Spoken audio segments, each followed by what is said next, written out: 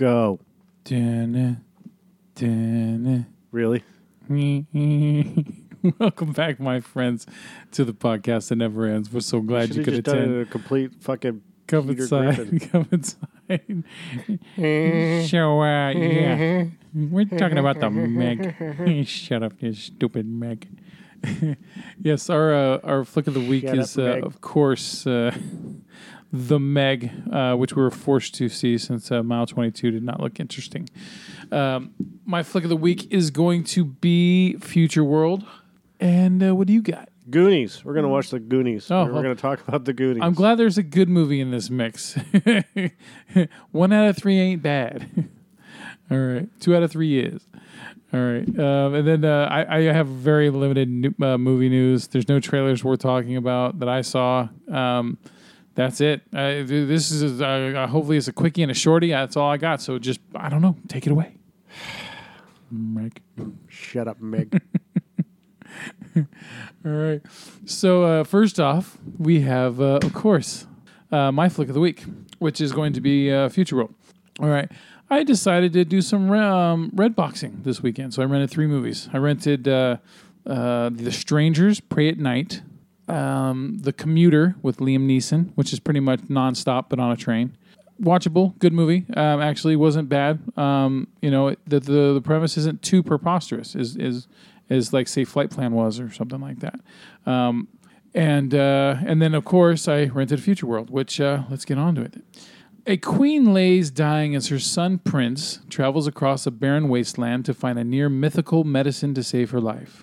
After evading violent raiders on motorbikes led by the warlord and his enforcer, Prince meets Ash, a robotic assassin in search of its own soul. When the drug lord captures Prince, he soon finds himself in an epic battle to save the last remnants of humanity. All right. So Future World came out, I think, in March of this year. Very limited release, I believe. And and it's here's the funny part about it.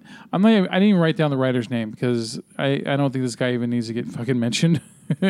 But the co-writer of the film also is the co-director, and the other director of the film is James Franco, who's also one of the stars of the film. He plays a character named Warlord. Oh, right. Okay. Yeah.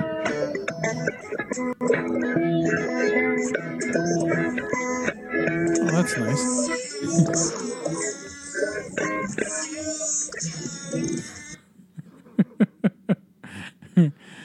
God. All right. Yeah, you know what? I think I'd rather watch Squidward do that for about 10 hours than watch this fucking movie again. No, you wouldn't. Oh, my God. I mean, here's a 10-minute reel of it. Yeah, someone always has like a super long version of shit, man. The Jeff Goldblum Grandmaster part on his orgy ship. Yeah. It's my birthday. I had that. There's like a 10-hour loop of that on YouTube, and I played that during a birthday party once. Not for too long. Just until everyone wanted to fucking punch me. Anyway, this movie is a combination of The Bad Batch, which I did a flick of the week for, I think sometime last year. I rented that. You know, it had Jason Momoa and Suki Waterhouse, who, oddly enough, is also the main character in this movie as well. Played by Suki Waterhouse. Plays Ash, the robot, who has one green eye and one blue eye. And they're the most obvious looking contact lenses I've ever seen in a movie. They don't even look like they're anything special. It's god damn it! This is a fucking bad movie, dude. I think I fell asleep for about 10 minutes into it, or not into it, but about 2/3 of the way through. I fell asleep for about 10 minutes and I didn't miss a thing. I woke up. My son Kendrick goes, "This movie sucks, Dad." He goes, "You didn't miss anything." I go, "Okay, all right. Well, I'm gonna still finish it anyway because I paid money for it." So.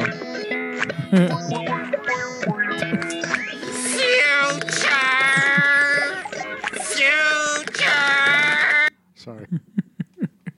All right. So, motherfucker.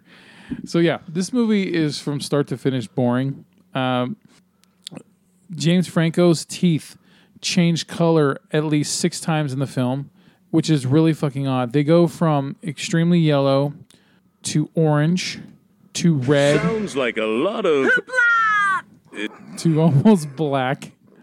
Sounds like... Sorry. Until spoiler alert, his death scene where where his teeth are perfectly bleached white. Right. Which means it must have been at the end of filming and he had to go somewhere because I think they spent less than a month filming this movie. This movie is if these guys, all these actors, all these actors and the writers and everything went to Burning Man, and then while they were there, like, you know what? Hey, let's film a fucking movie. And so it looks like, and I'm kind of stealing this from someone else's review, but it also I thought the same thing when I was reading it. So, but it's pretty much these guys just decided to throw some dirt on their clothes, grab some motorbikes, and then pretend to make a fucking post-apocalyptic film in the desert. And that's pretty much what the movie is. It sounds like most 80s movies. Yeah. So yeah, it's like a combination between The Bad Batch and Cyborg. Bad Batch is a better movie. It's not great. Cherry 2000. I haven't seen that one, but maybe I should. So yeah, this movie just raises weird questions like, why does everyone have perfectly running motorbikes, but yet there's no sign of any kind of gasoline, and there's also there's no guns in the world because there's no ammo, and no one seems to know how to make ammo, so that when the one person who does have a gun and has ammo, it just blows everybody's mind, right? And everyone's got to get that gun and get that ammo. So yeah, Franco runs these warlord. He's the warlord and runs these fucking these assholes called raiders, and they just pretty much rape and pillage, and then they laugh about it, kind of like John Travolta in Battlefield Earth. You know, just a bad, shitty, horrible villain laugh, just you know, just yeah, like if he had a mustache, he would twist it. Yeah, exactly. So Snidely Whiplash. Yeah, there's even a point at the beginning of the movie where there's this old man who's in this little town. It looks like Mad Max, right? This town where they're running their little stuff, and he's on a tower and he sees these bad guys coming in the distance, which are the Raiders. And I didn't know they were the Raiders yet, called the Raiders yet. And I look over at my son and I go, watch, he's going to yell out the name of them, and it's going to be. He's going to yell it really loud, and then all of a sudden, dramatic music. Yeah, and the dramatic music's going to kick in, and everyone's going to go fucking crazy and start scrambling everywhere with no planning or anything whatsoever. Everyone's just fucking chaos, right? And he does it. He goes, Raiders! Raiders! Sounds like a lot of... So yes. You even have... Okay, let me read you off the list of actors that are in this fucking movie. You got Franco. You got Mila Jovovich, or Mia, however you want to pronounce it. She plays a character named Drug Lord, who's in in the last, 15 minutes of the movie. Lucy Liu, she plays the Queen. Suki Waterhouse. Method Man plays a guy named Tattooed Face.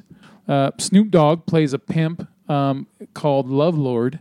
Margarita Levieva plays a lesbian love interest named Lee.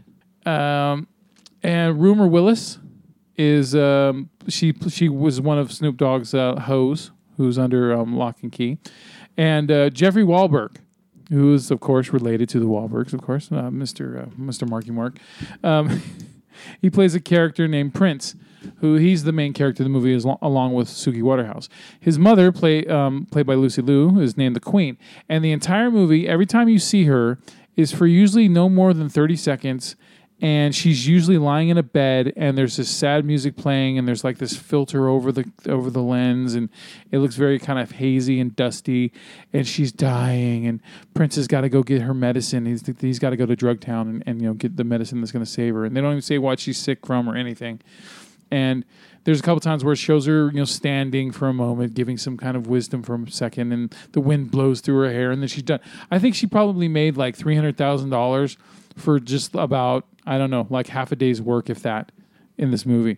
And it's just bad. It just goes from scene to scene where you're like, okay, here's another actor I recognize. What are they going to do with the shit that they've been handed? And Snoop Dogg seems to be the one that had the most fun in the entire movie.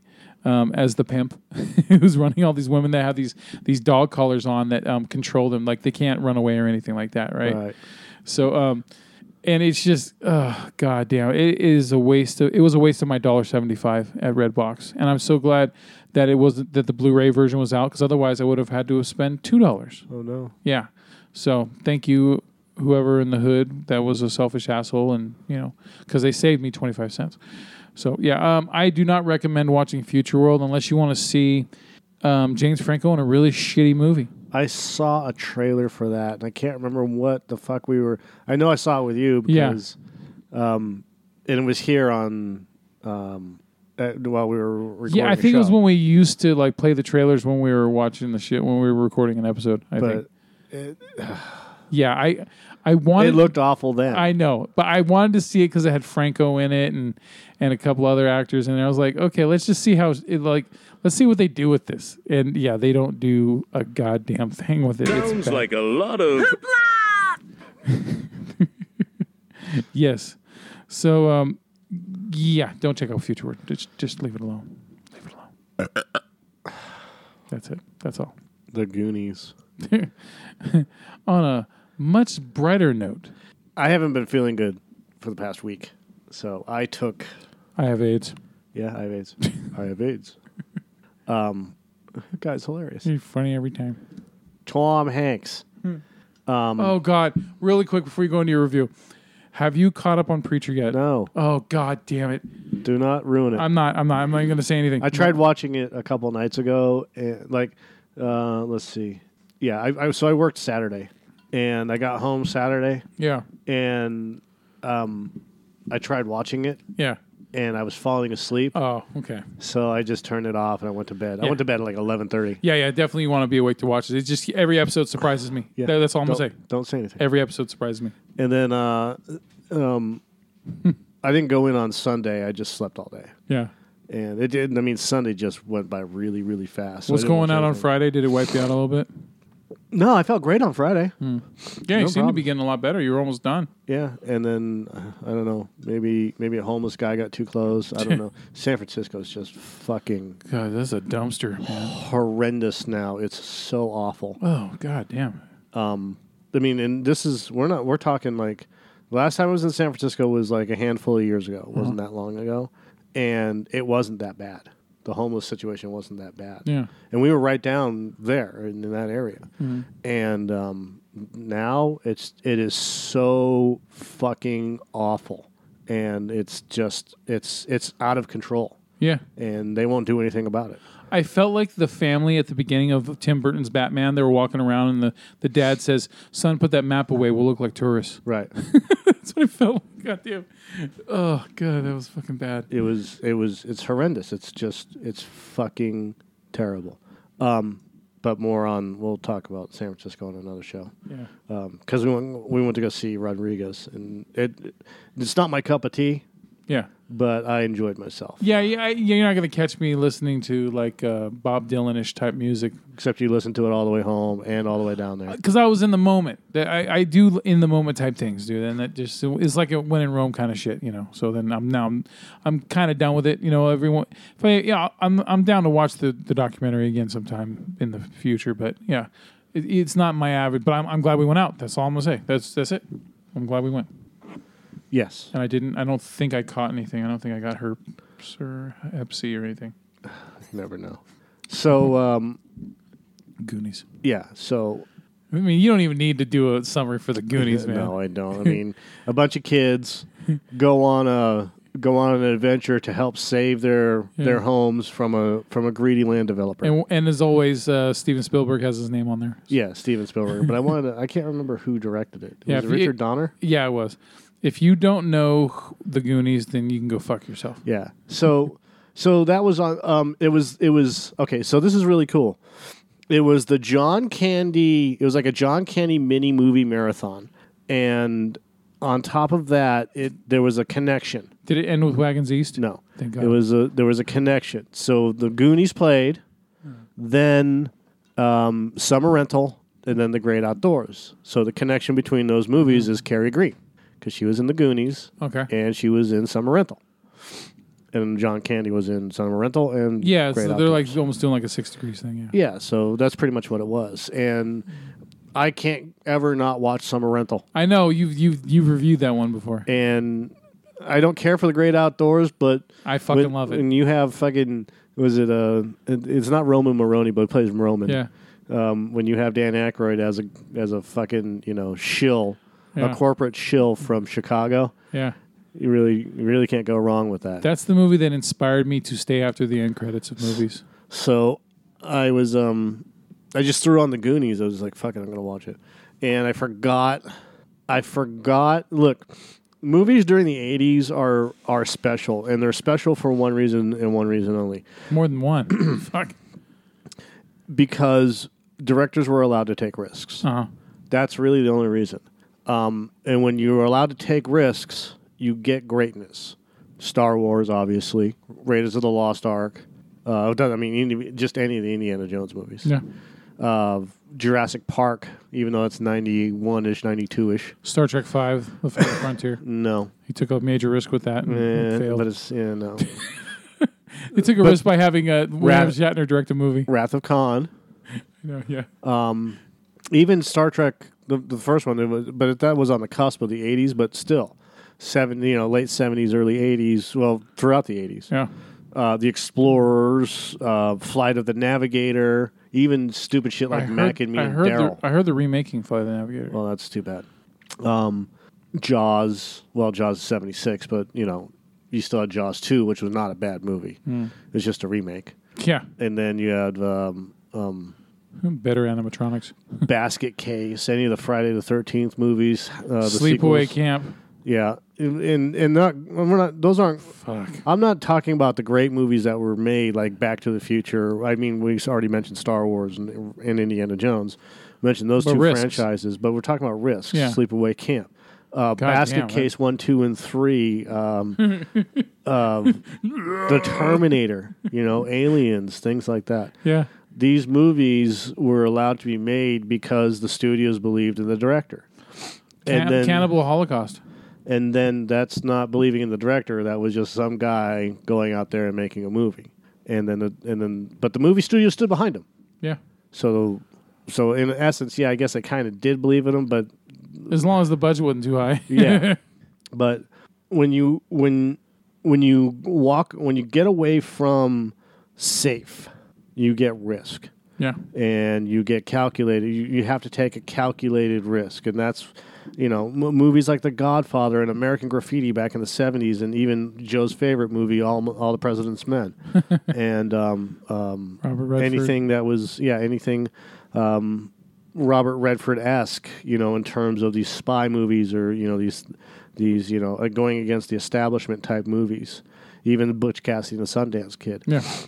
When you stop being safe with movies like what Marvel is doing, although they're successful at it, it's getting stale. Yeah.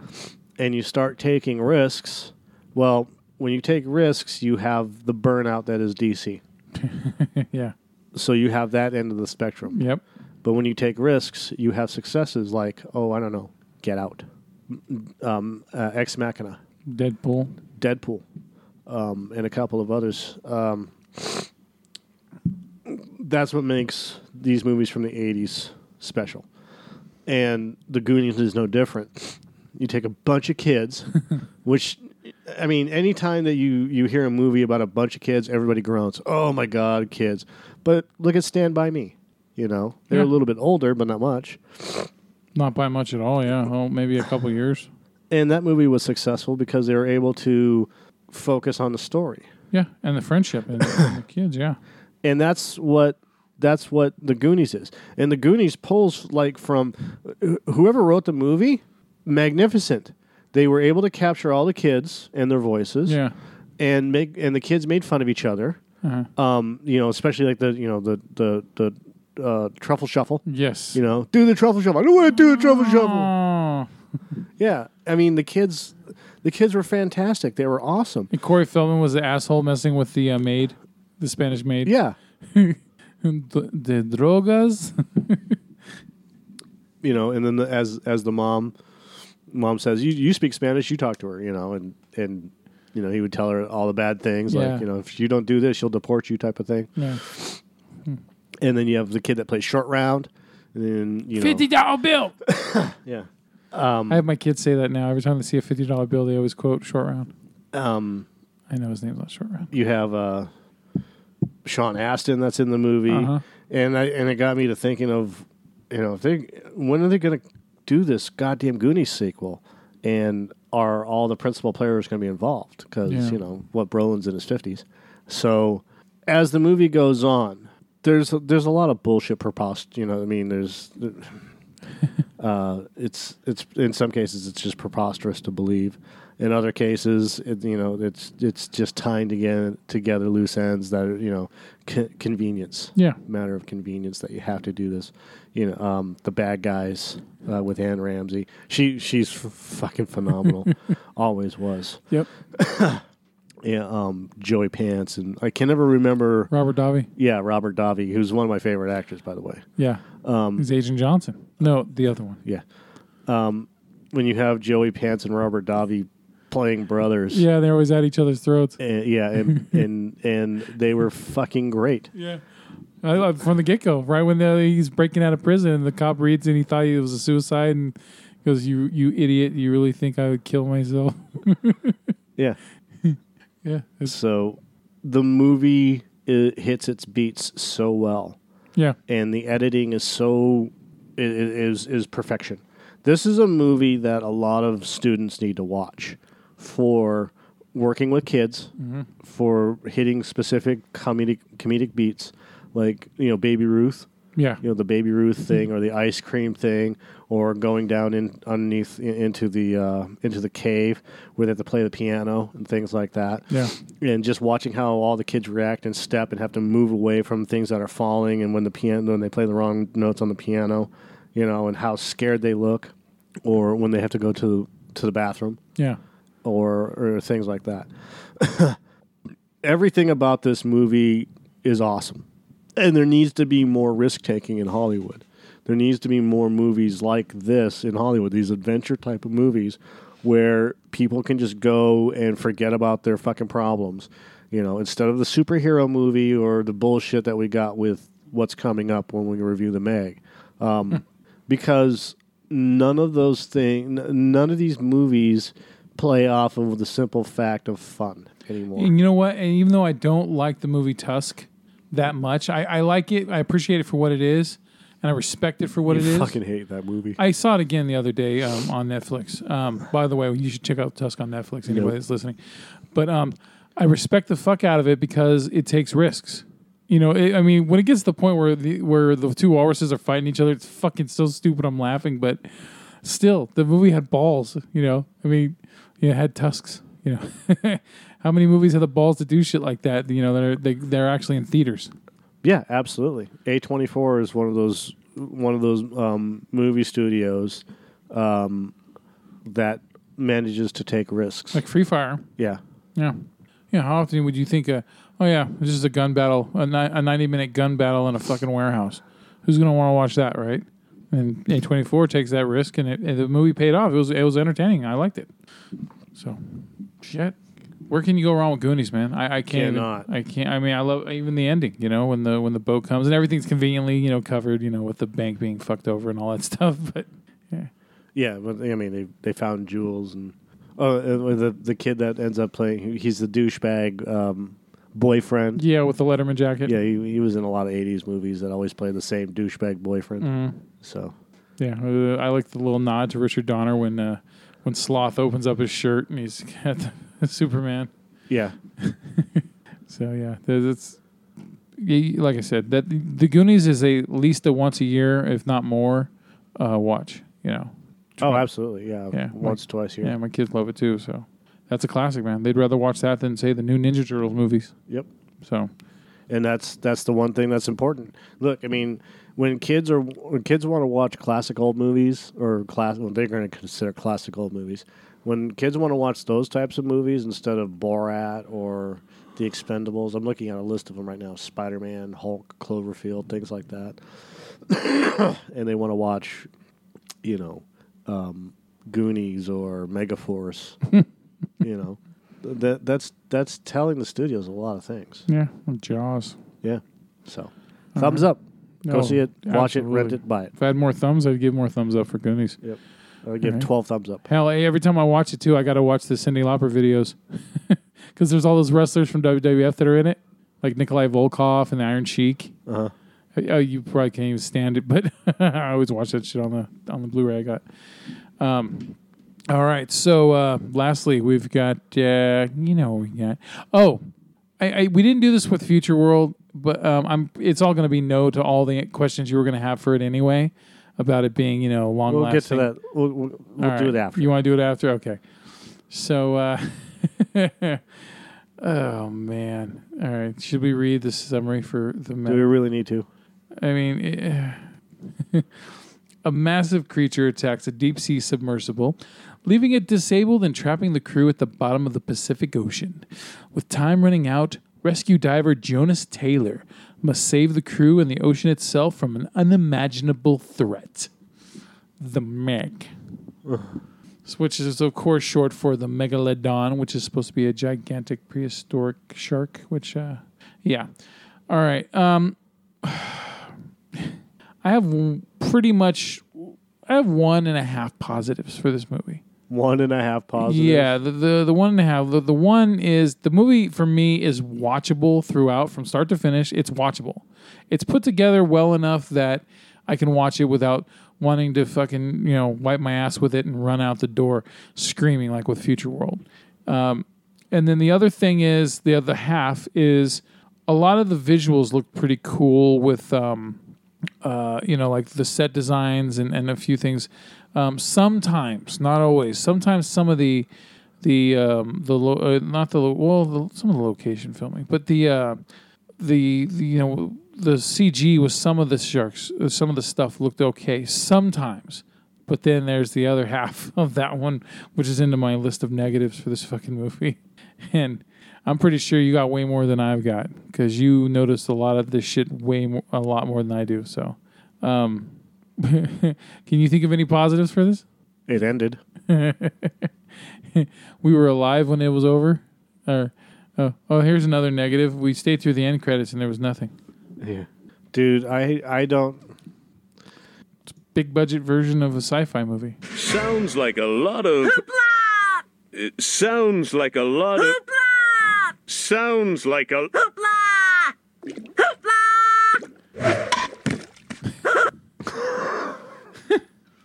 Yes. It's worth a brick to the head. Yes. Brick to the head. This fucking movie is awful. Some of the scenery is just absolutely gorgeous with the underwater stuff. Yeah. But when they have to break through... Hold on a second. That layer. They had to break through a layer of... The hydrogen gas sulfide. layer. Hydrogen sulfide. Yeah. Hold on a second. A hydrogen sulfide layer. An incredible dive. Through THREW, the hydrogen sulfide layer. And that's what happens when they rush out fucking... Well, that was from 2013. There's no goddamn excuse for that one. Right. I am just going to read Ars Technica's review. And you just, whenever you want to, chime in. Okay. Making fun of the Meg might be more trouble than it's worth. There's no hype for this adaptation of a schlocky 97 novel about a scientifically unsound super shark. So what if Jason Statham got caught up in an unfortunate film? Every summer has its low-stakes stinker. But we would be doing summer moviegoers a disservice to not warn them of exactly what to expect should you use a shark movie as an excuse to sit in the theater's air conditioning on a hot day. In particular, anybody with the slightest appreciation for science, logic, or sound research practices needs to brace their butts for how baffling the Meg turns out to be. Jason Statham makes this face for much of the Meg's runtime. Like, what the fuck am I getting into? Where did my life go wrong? Jonas Taylor is a deep-sea rescue guy. His team has connected an escape pod to a sub's hatch. The rescuers have pulled most of the survivors onto the escape pod, but some violent collisions are rocking the sub. Statham makes the tough call, disconnect the escape pod, and shove off, leaving two rescue divers stranded. Now, in the movie, they're in the sub, and something is hitting the sub. Yes. We don't know what it is. Apparently, it's the megalodon which escaped from Somehow, yeah, it's on captivity before, or escaped from the fucking cold layer. Yeah, and so it's in the freezing depths of the ocean. Right. So, then this was at the beginning of the movie. So when he makes the call to get out of that sub, but his coworkers that are in the sub aren't even moving towards the escape hatch, and they're just as far away from the escape hatch as he is. Yeah. So when it starts when all the bad shit starts to happen, falling down. They just keep every time it cuts to them, they're falling down again. Yeah. So the sub's doctor accuses Taylor of deep sea madness for doing this, even after a massive explosion rocks the escape pod as it flees. What do you think caused that explosion, Doc? So flash forward a few years, and we meet Mr. Morris, Rainn Wilson, an American tech billionaire, as he visits his new deep sea research facility is personally funded. I actually liked Rainn Wilson's character in this movie. He wasn't too bad. He wasn't over the top. Well, except for the end. Yeah. That was that karma shit. Yeah, Morris's constant oohs and ahs and wows punctuate the fact that he has never seen the facility that he funded nor been informed about what exactly it's researching. The crew explains to Morris that the ocean's floor in this one particular deep sea zone isn't solid ground. Well, that's not true. It's not the ocean's floor. There's a part of the trench, but rather a layer of hydrogen sulfide. So, in examining this deeper than deep stretch of ocean, the crew in question has never bothered sending either a camera-equipped drone, which you talked about, or a deep-sea craft full of organic life forms to see this brand new stretch of ocean. The deep-sea team is sending a craft full of high-tech touchscreens and a 3-strong crew of joke-cracking dorks, which we'll get into in a minute, but... This is one scene that really fucking pissed me off to no end. Mm-hmm. Within 20 seconds of breaking through the hydrogen sulfide layer, the 3-person crew is rammed by a massive, unrecognized creature. The ship's power goes out, and the diving station's crew scrambles. So they get Taylor to help, since he's already done this before, but only after a bunch of bullshit. Like, they had to fly to Thailand. Like, they only had, 18 hours of air. Yeah.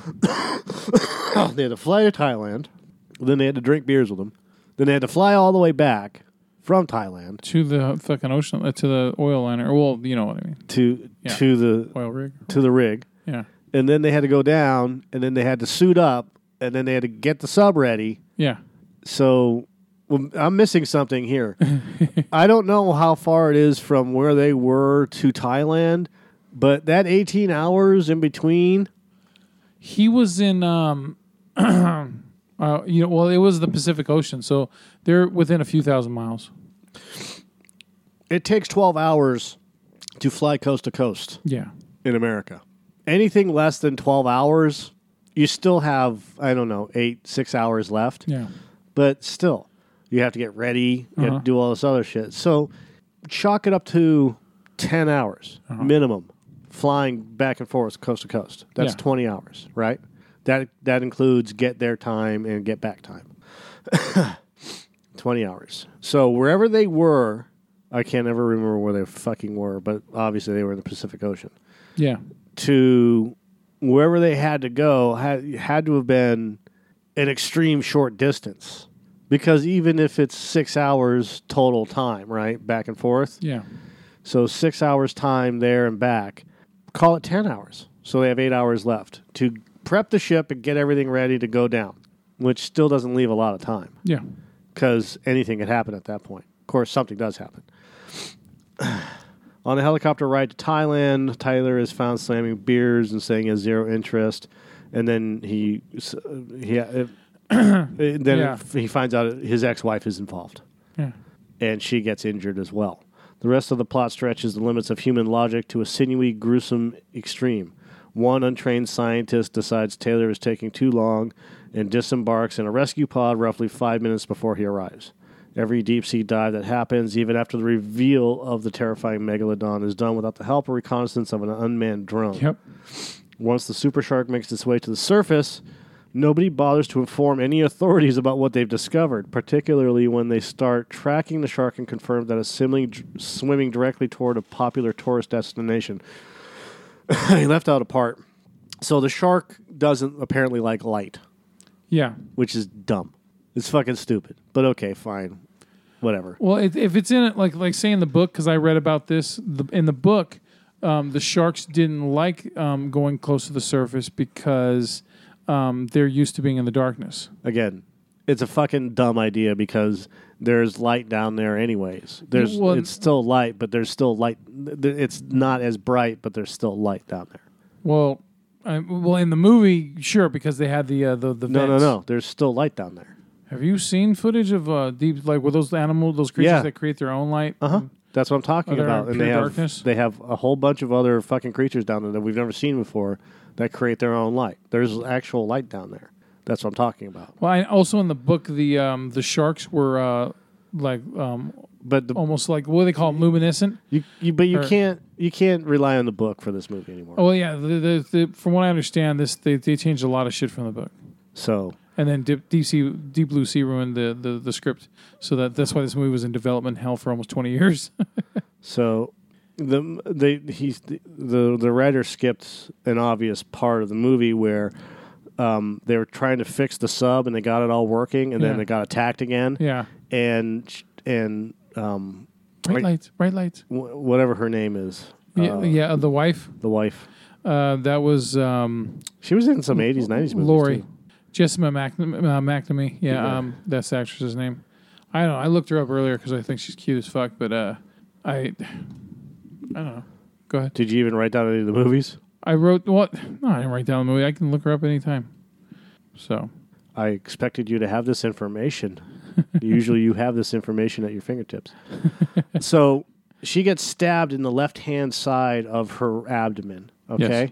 And then when she gets taken out of the escape pod or the pod, the doctor says, "Yeah, it's her liver. It's badly damaged." She was the hot cop in Chips, the one that was like helping D'Onofrio.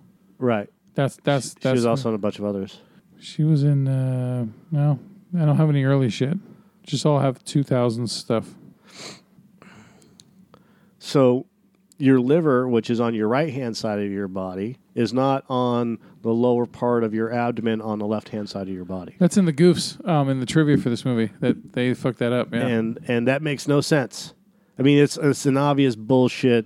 You know, they didn't do their research at all. When even something as minor as that, they did no research for this movie at all. They just wrote it in there to make it sound important.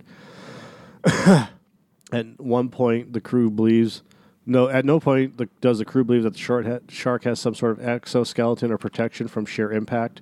The monster is eventually stabbed to death in a remarkably low-tech fashion, and it constantly swims on the surface as evidenced by the film's tribute to Jaws by having a single dorsal fin stick out of the water on a regular basis. This movie could have been renamed The Most Boring Airstrike and been done in 30 minutes. All that says nothing about the part of the film where 3 helicopters start flying over the gigantic shark once it emerges at a beach, and for some reason crash into each other simultaneously. Oh, and then of course crash into the freighter that's there. Yeah. You know. What are the odds? Yeah, the 3 helicopters slamming into each other and then slamming in catching fire to a fucking ship. Yeah. Yeah. Okay. And then. There's a part in the movie where they capture the first Meg. There's 2 of them. There's 2 of them. And as they capture the first Meg, the second one jumps out of the water. Now, this is actually pretty cool, and it slams on the boat. Yeah. Which makes no sense. It slams on the boat and eats the other shark and then fucking rolls off the boat. Yeah, and wouldn't it take a while for it to eat the other shark? And so everyone can get in there and get the fuck out of there, but instead they just fuck around. Not necessarily. It's ready to eat everybody again? Not necessarily. It's got this huge feast. Why is it going to fuck with little people when it's got this huge, gigantic feast? Because there's blood in the water. Doesn't matter what's around. It'll just eat anything that's in the water. Well, I know, but it's got this gigantic fucking shark it's eating. It doesn't matter. It doesn't understand how big of a thing it's eating. But it's smelling the blood that it's eating. Right, but it doesn't matter. You're not hearing this. It doesn't matter what's around it. It will eat everything that's around it.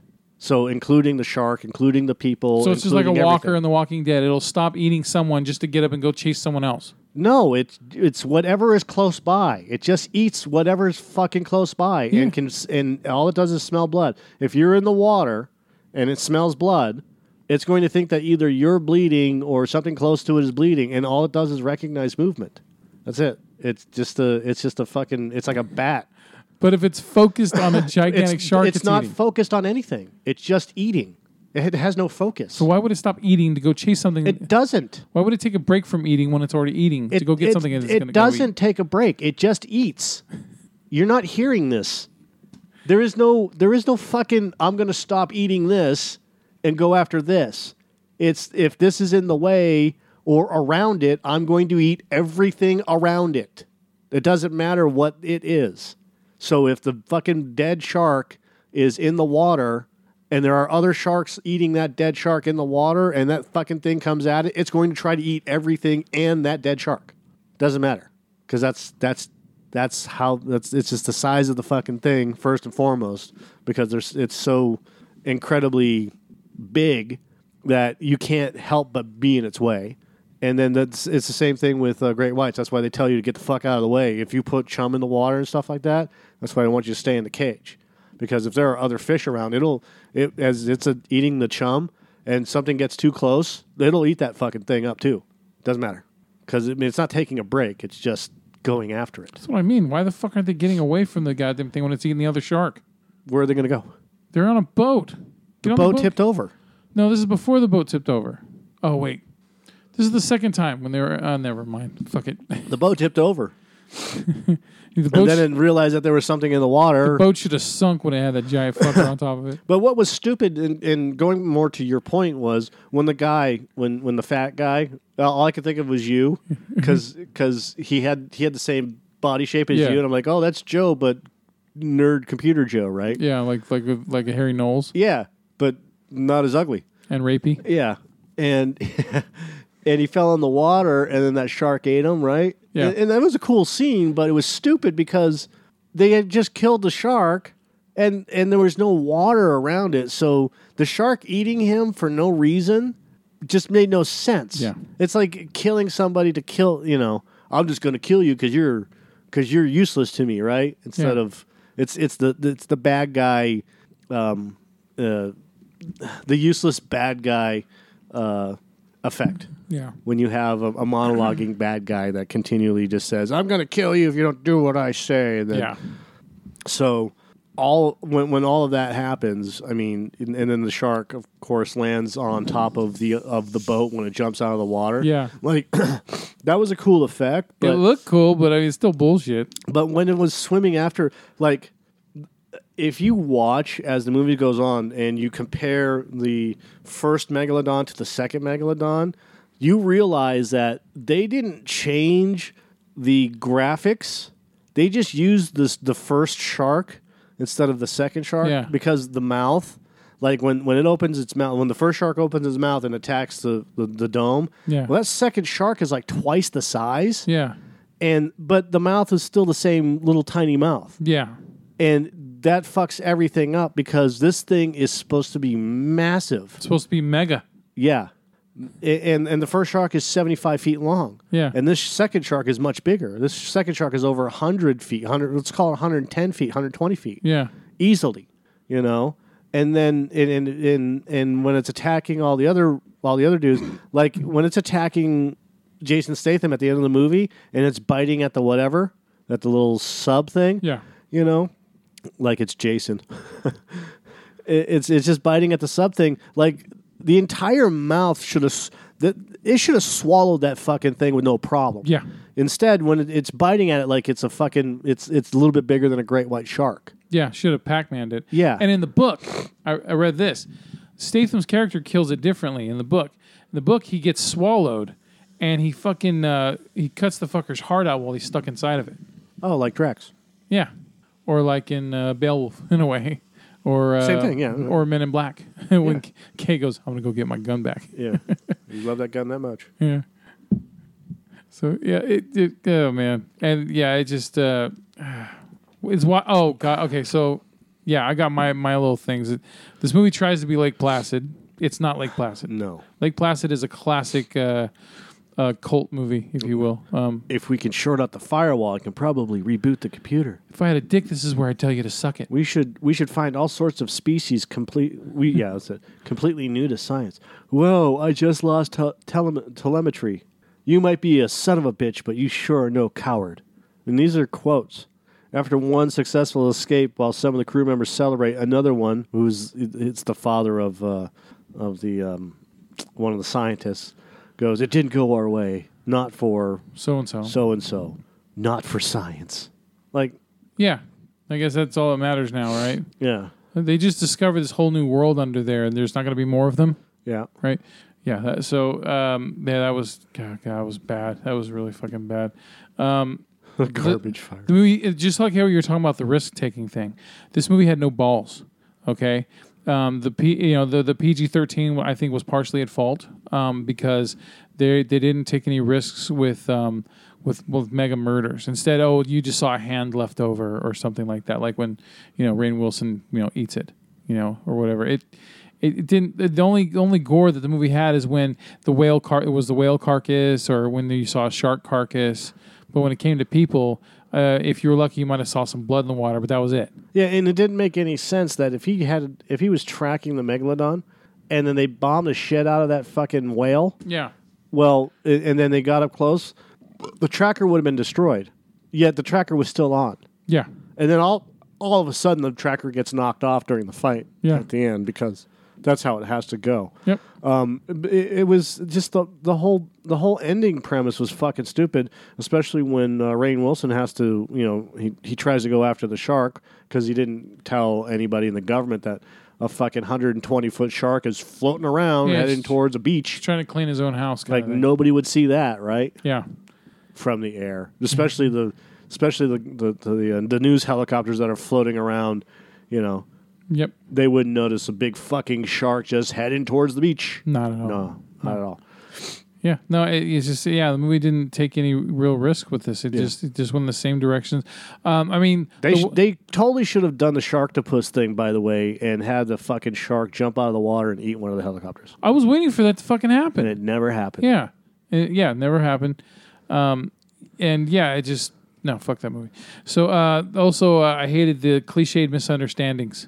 Oh, of course. God, where Longmire, Robert Taylor's character, is there was no, you just had you had deep sea madness or whatever, right? Yeah, deep sea madness. And we were being attacked. Literally, something is attacking the sub, and you felt it strike the sub below you. 10 seconds after he closes the fucking hatch, the goddamn thing explodes. Right. So yeah, as soon as he jumps, as soon as he pushes or hits the eject button or whatever, and disengages, the fucking sub blows up. Yeah.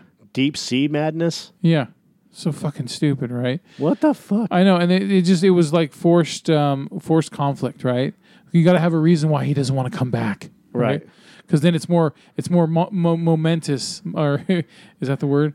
It's more beautiful and daring if now that you find a way to bring him back, by mentioning his ex-wife's name, which I don't know how many people are willing to go back and save the ex-wife, but okay. I mean, it's good that they that they're on that level, that they're that cool with each other, but still, that was a little hard to buy. And then the whole time, even though they're still dealing with this shit, you still had fucking Longmire still doubting him, right? Until finally, when he finally sees the Meg for himself, then he's like, "Oh, okay, yeah, I'm sorry, my bad," right? Okay, so my question is, I'm reading another review, and it says they had out on a fishing boat approximately half the size of the Meg, moving at around 6 knots or 7 miles an hour. No, they weren't moving at 6 knots. They were moving at around 30 knots. 25 to 40 miles an hour, because they had to have been. They were on the boat that they were on could travel faster than that. 55 miles an hour is what it could travel at.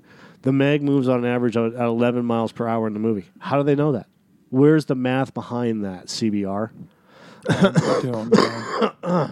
That shark was moving a lot faster than fucking 11 miles an hour. Yeah, it was.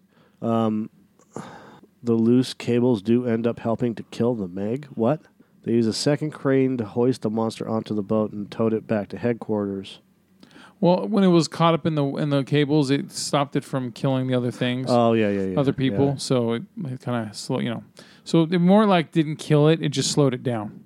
It saved other people's lives. Well, I don't know. I mean, there's a lot. CBR is making some good points, but this... Yeah, don't even worry. Just fuck the Meg, man. This movie is just awful. All right, yeah. So beneath a layer of hydrogen sulfide in the Mariana Trench, which you have to break through, and then all of a sudden like a jet stream, and then like Megs can fly out of it like a transit system. that was a clever way. I will say that was a clever way to get him to the surface. Garbage. It was for a movie. It was like, okay, I could. Sure, I'll buy it. I'll buy it because I don't know anything better. Yeah, like no other fish from the bottom of the Marianas Trench would follow that. Yeah. This superheated fucking Plume of whatever the hell it is. Yeah. Okay. Where's more giant squid? Yeah. Right. You know what? The way that he killed the shark at the end was kind of cool. Slicing it open so all the other sharks would attack it. But I kind of saw it going that way. They had already mentioned that they're going to stab it in the eye. And then, what was it? Okay. And then the CG, dude. Besides the size problem where the shark is mega huge, then it's not that big, and then it's big again. Besides that, like the scene where the humpback whales were trying to, they were like trying to indicate that they were being attacked. Right. That was bad CG. And there was a lot. There was a lot of bad CG in this movie. And this movie has a $178 million budget. That's insane. Yeah. Like, fuck, dude. Maybe you should have spent 179 because this is bad. So yeah, this movie, when it's all said and done, it's just a big budget sci-fi movie. It's watchable. I mean, I look. I know you hated this movie. I didn't hate it, but I didn't care for it either. So I would probably end up giving the movie. I'd probably give it the Meg 2.5 to 3 because it's watchable. It's a better movie than God damn, it's so forgettable that Dolph Lundgren is a killing machine. Yeah, it's a much better movie than that. Independence Day 2. Oh yeah, it is better than Independence Day Resurgence. That movie's just an insult. So, so yeah, can we honestly just say fuck this movie? Yes. All right. Do you want to go into your classic criteria thing? Does it stand the test of time? Yes. Hold on a second. Doing something.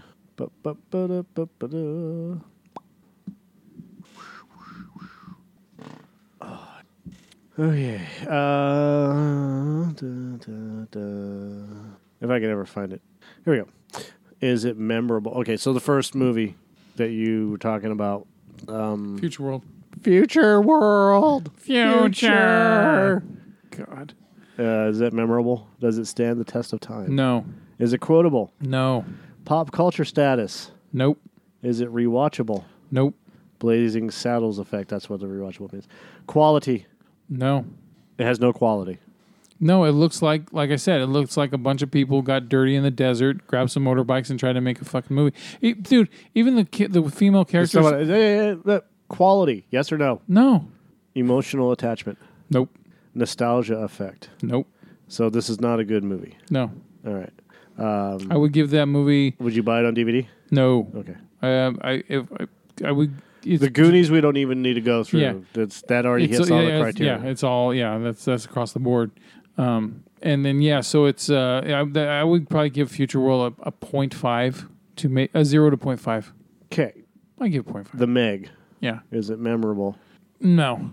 Like basically, in 6 months in 6 weeks are we gonna care? I'm probably gonna forget I saw it. Quotable. There's only one quote. If we short out the firewall, maybe we can reboot the computer. The only thing I can recall is when Jason Statham goes, "It's Megalodon." Yeah. And I'm like, Pop culture status? No. Nope. Rewatchable? No. No. Unless they come out with some director's R-rated, unrated director's cut that has like fucking all the gore it should have had. It's not rewatchable in any way, shape, or form. So no. So the quality isn't there. There's no emotional attachment. Nope. And the nostalgia effect, of course, is Jaws. I care for the little girl a little bit. I didn't care about any of them. A little bit. No, you didn't. Yeah, I did. No, you didn't. So and the dog. I didn't want the dog to die. Fuck that dog. So this is not a good movie. I wanted the dog's owners to die in their wedding boat, their wedding yacht. I did too. Should you see it in the theaters or buy it on DVD or both? No. So Neither. Yeah, so don't waste your time. Nah, yeah, don't. Meg is, no, it's just, no. Oh, well, okay, then. Yeah. That's all there is. Yep, that's it. We flew through those quick, didn't we? Yes. All right, movie news, dude. I got, unless you can think of something, all I got is Paramount Television announced that they're teaming up with another company, and they're going to make a Sexy Beast prequel series, television A series. Sexy Beast prequel series. Yeah, so it's going to be set in the 90s with Ray Winstone's character and oh my God, Ben Kingsley's character, Don Logan, and it's when they're pulling heists, for the the English mob, Right. and for Teddy, Teddy Bass, played by Ian McShane, and so it's gonna be set in the 90s because the original movie came out in 2000, so it'll be set like 10 years or whatever before. The guy who wrote who he was a writer on The Sopranos and Rescue Me, his name is Michael Calillo. He's going to be writing the show. There's no announcement what network's going to cover it nor when it's going to come out. I would guess Paramount. I'm a little interested because I'm a big fan of that movie. I fucking love that movie. It's one of those cult films that I love going back to at least once every year or so. So I'm interested, but I don't have faith in it because I'm like, I just have this feeling that, because of course they're going to use actors that weren't in the movie anyway, probably. So I don't know. I will check it out just because it's going to be attached to Sexy Beast. So Okay. that's all I got, dude. That's it? Dude, I didn't see shit. There's nothing. There's tons of news. Nothing I care to talk about. Nothing that stood out to me. Really? So nothing like Brendan Fraser is going to star as Robot Man in DC Universe TV series Doom Patrol? No, You didn't see that? I didn't see it, and I don't even care because it's just Why not? Because DC's always doing another fucking TV show, a superhero TV show. Everyone's got one shit now. Hell, I think PBS probably has a fucking superhero TV show. Doom Patrol is different than the normal superhero. Well, even if they are, they'll TV fuck show. it up. You know what I mean? It could be a cool idea, but they'll fuck it up. Okay, Negative Nelly. Jesus. I have no faith in DC doing anything right. No. So Brendan Fraser is actually going to voice and appear as the character by the name of Cliff Steele. Cliff Steele is a former race car driver who was in a horrific accident and left his body uninhabitable. Cliff's brain was saved by the mysterious Dr. Niles Calder, and he lives on in a powerful robotic body. And I think he's also a manic depressive who tries to kill himself. Okay. So it's very, very interesting. He will provide the physical performance of the character on stage in full body costume. I'm sorry. Riley Shannon has been cast in the role of the body of Robot Man. He will provide the physical performance. Fraser will provide the voiceover and will appear in flashback scenes as Cliff. Written by Jeremy Carver, Doom Patrol's reimagining of one of DC's strangest groups of outcasts. Robot Man, Negative Man, Elasta Woman, and Crazy Jane, led by the mysterious Calder. They're called into action by the ultimate hero for the digital age, Cyborg. Banding together, these rejects find themselves on a mission that will take them to the weirdest, most unexpected corners of the DC universe. That's going to be on DC's pay series or whatever the fuck it is. There was an interesting article here. I don't know who this character is. Craig Zaden. Do you know who he is? No. He's a producer. How bizarre is this? Craig Zaden, who is a quote-unquote prolific producer, died Tuesday after complications following shoulder replacement surgery. Do you do a lot of Dutch ruddering? I don't know. Oscar, he produced, championing musical theater and produced Oscar telecasts as well as the Academy Award-winning film adaptation of Chicago. He's bringing live musical events to NBC, including The Sound of Music, Peter Pan, The Wiz, Hairspray, Jesus Christ Superstar. He was set to produce the forthcoming live TV productions Bye Bye Birdie, A Few Good Men, and Hair, because those were winners. the live musicals. Zaden produced Footloose and a whole bunch of other stuff. I mean, it's. I'm not going to say it's sad. He died during shoulder replacement surgery. Well, I mean, Kanye West's mom died from having a facelift done or some shit like that. I mean, it happens. It's fucking weird, but sometimes people don't respond properly to I almost said euthanasia. Same difference. You know what I mean? Ambrosia. What the fuck is called? Nostalgia? What is it? I don't know. What the fuck are you talking about? What do they knock you out with? Ambrosia. Anesthesia. Anesthesia. God damn it. It's a ja. I know it was a ja. I just couldn't think of the rest. It was something. It was one of those ja words, like Ja Ja Gabor. That's what the French call a certain, I don't know what. Pia Jadora. I hope you know what you're doing with that ambrosia. Yeah, ambrosia. God damn it. Yeah, dude, I just, I didn't see anything newsworthy, man, that was worth talking about. Nothing newsworthy. Just wouldn't even go. Danny Boyle left James Bond 25. Yeah, over creative differences.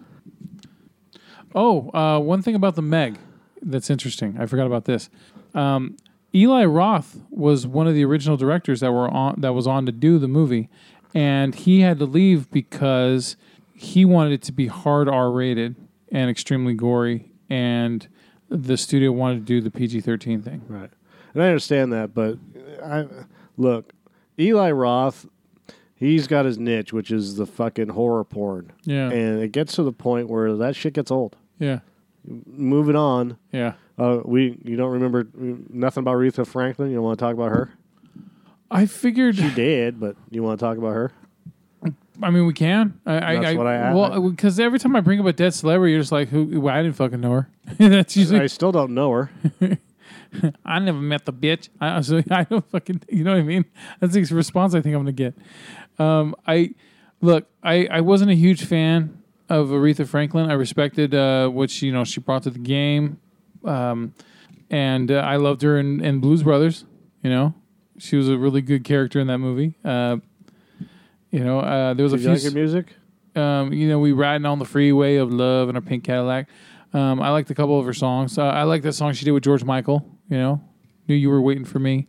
But she wasn't. I didn't grow up with her. You know what I mean? I didn't grow up listening to her from what was it like from the 60s.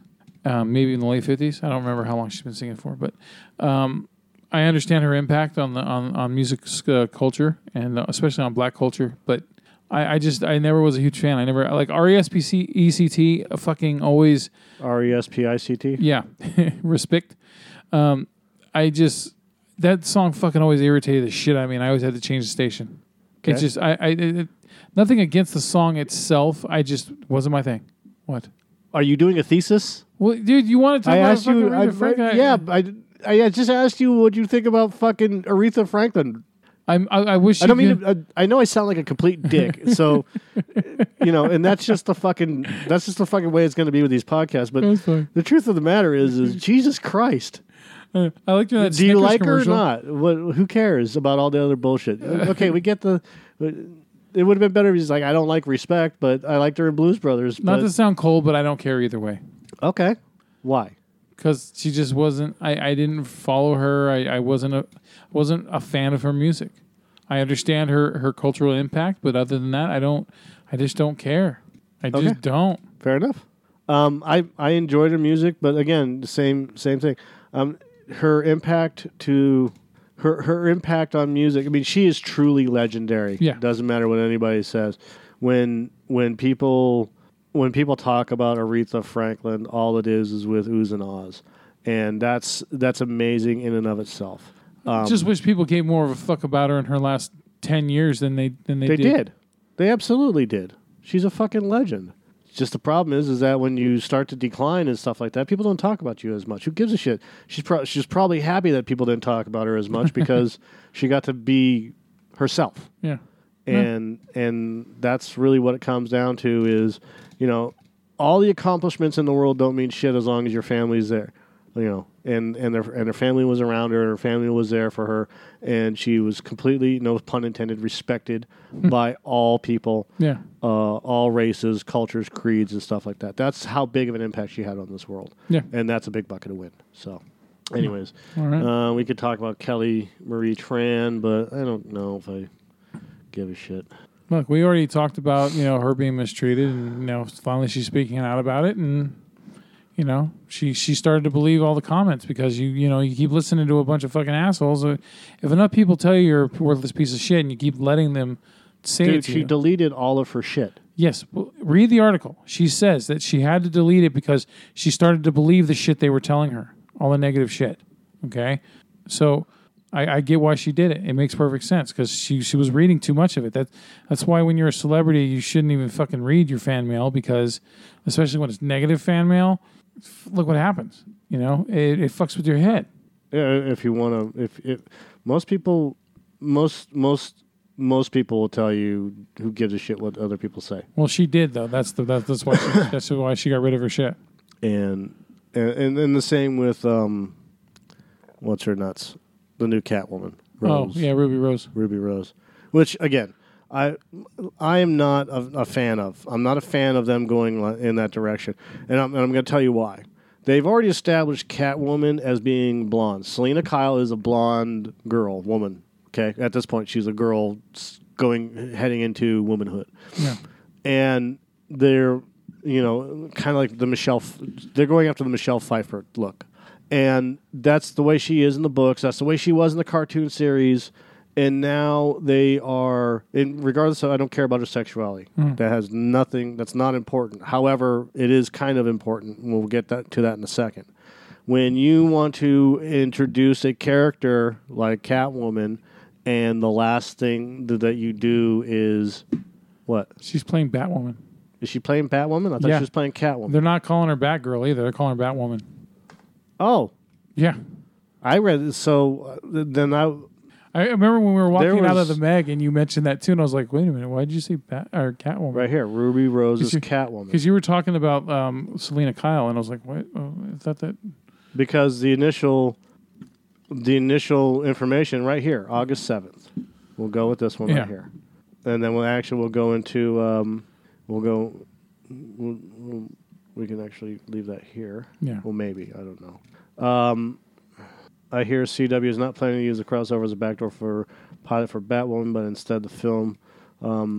I initially thought it was for Catwoman because I saw a whole bunch of stuff that she was supposed to be Catwoman, right? But okay, so I'll get over that. So yeah, use someone's misprint. My fault. I had a good rant about it too. See, but it says Ruby Rose is Catwoman. Yeah, someone fucked up. So that's where I got it from. Sorry. So it was from Entertainment News. Is going to play a lesbian Batwoman in a show for CW next year. I'm conflicted about this because while a lesbian Catwoman makes perfect sense, Ruby Rose has always seemed more like a personality. And the problem with that is that she doesn't fit the mold of being Selena Kyle. Selena Kyle is blonde. Yeah. And regardless of the Halle Berry bullshit, I've had enough. All right. Regardless of the Halle Berry nonsense and whatever else, the whole thing comes down to whatever. The whole thing comes down to who cares if she's fucking gay?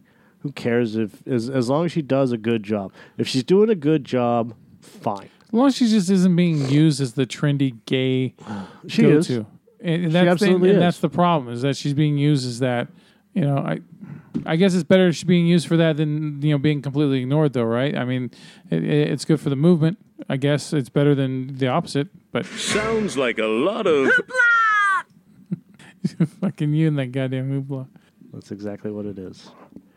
All right. So anyways, and it's just another fucking show that they're gonna milk the fuck out of, and they're gonna try to just do. They say it's not gonna be connected to Batman, but they are, because they're always gonna fucking connect it to Batman. It has to be connected to Batman. It's connected to the DC universe, therefore it's connected to Batman. Yeah. So suck it. Yeah. So that's all I got. Don't you mean lick it? No, I mean suck it. All right. So yeah. So the next movie that we are going to see is going to be the Happy Time Murders, which I think is going to be the last movie of the summer that we're going to that we're actually looking forward to seeing. Well, actually, summer ends in 30 days. The summer movie season. The summer movie season ends in August. So you say. That's. I mean, it used to be the beginning of June started it, but now May starts it now. But yeah, it's August is usually when it's the running down kind of thing, right? That's when you had like the Hitman's Bodyguard and shit like that, So I think we're both in agreement that the Happy Time Murders is not going to be a piece of shit. I hope not. I hope it is goddamn hilarious. I hope that this movie takes risks. Tastes risks? Tastes risks, yes. I keep seeing the... I hope there's silly string all over the place. I keep seeing the ads for since this is gonna run. I keep seeing ads for the Happy Time Murders, and one of them is the fuck is her name? Melissa McCarthy. No.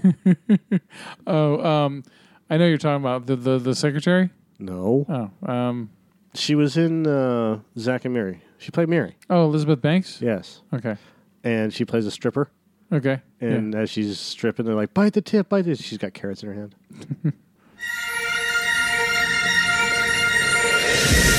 I love singing and dancing. Hi, folks. That's loud. Is that doing anything?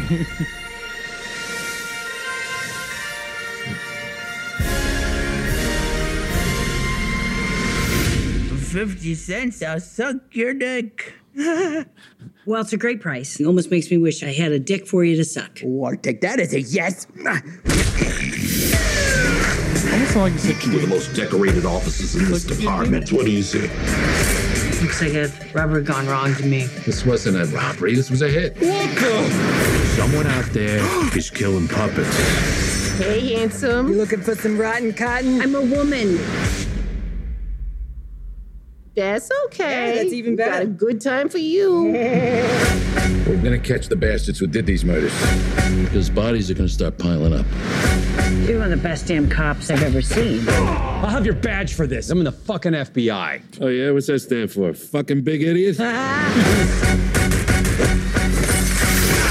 good cop, where is your dignity? Where's your empathy? Where is your sympathy? Bad cop. If it gets crazy, I'm gonna go crazy as shit.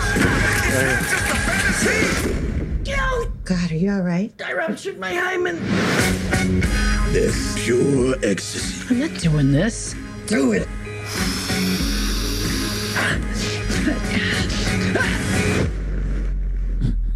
Oh, sorry about your dead human friend, Phillips. That is good shit. Well, fuck me. Maybe. You will be great. Oh, wait, let's finish it. Is Phil in? He's servicing a client. Is that what I think it is? Here I go. Here I go. Here I go. Here I go.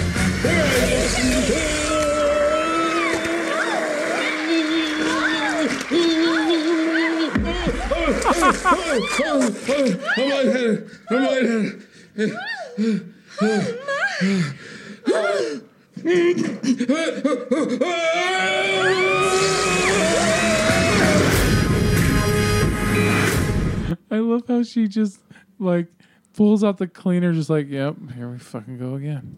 You know, that movie. You know what would be a hilarious payoff in that movie is if Statler and Waldorf show up. They won't. I know they can't won't. use them. I think this is. We'll watch the one more. No. God damn it, sons of bitches. Audiences have seen the first footage of the Happy Time Murders, and the response was explosive. You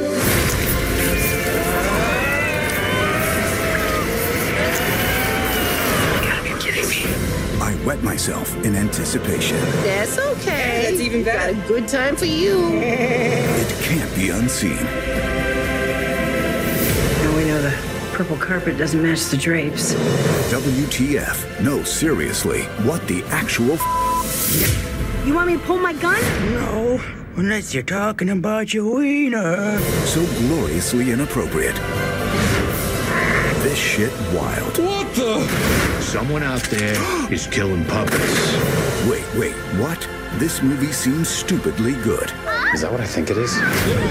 Wait a minute.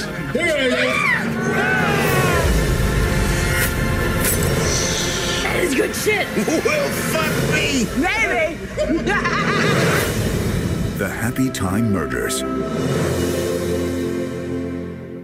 There's the scene I'm looking for is bite the tip. There it is. Ah, no, go away. I can't find. Anyways, as it is, the whole movie looks fucking hilarious. And it better be. Goddamn better be. I'm surprised that it even did the silly string. Sounds like a lot of... And the reason why is because how like studios were afraid with Team America to have the Shiza scene and the golden shower scene, sex scenes. They cut those out, and so you can only watch them on the unrated version. So I'm surprised because it's so suggestive. Yeah. I mean, don't get me wrong. I'm all for them doing this shit. It's just That's why they put it in the trailers. Yeah, that would be my guess. Yeah. All right. This is like this year's Sausage Party, but I hope it's way, way better. That's what I hope too. Yeah. All right. That's all I got. That's all we got, man. All right, we'll let you know how good or shitty. Yeah, that's what the whole movie review is about. We'll let you know how good it is. Yeah, we'll let you know if you should see it or not. So go fuck yourselves. Yep. All right.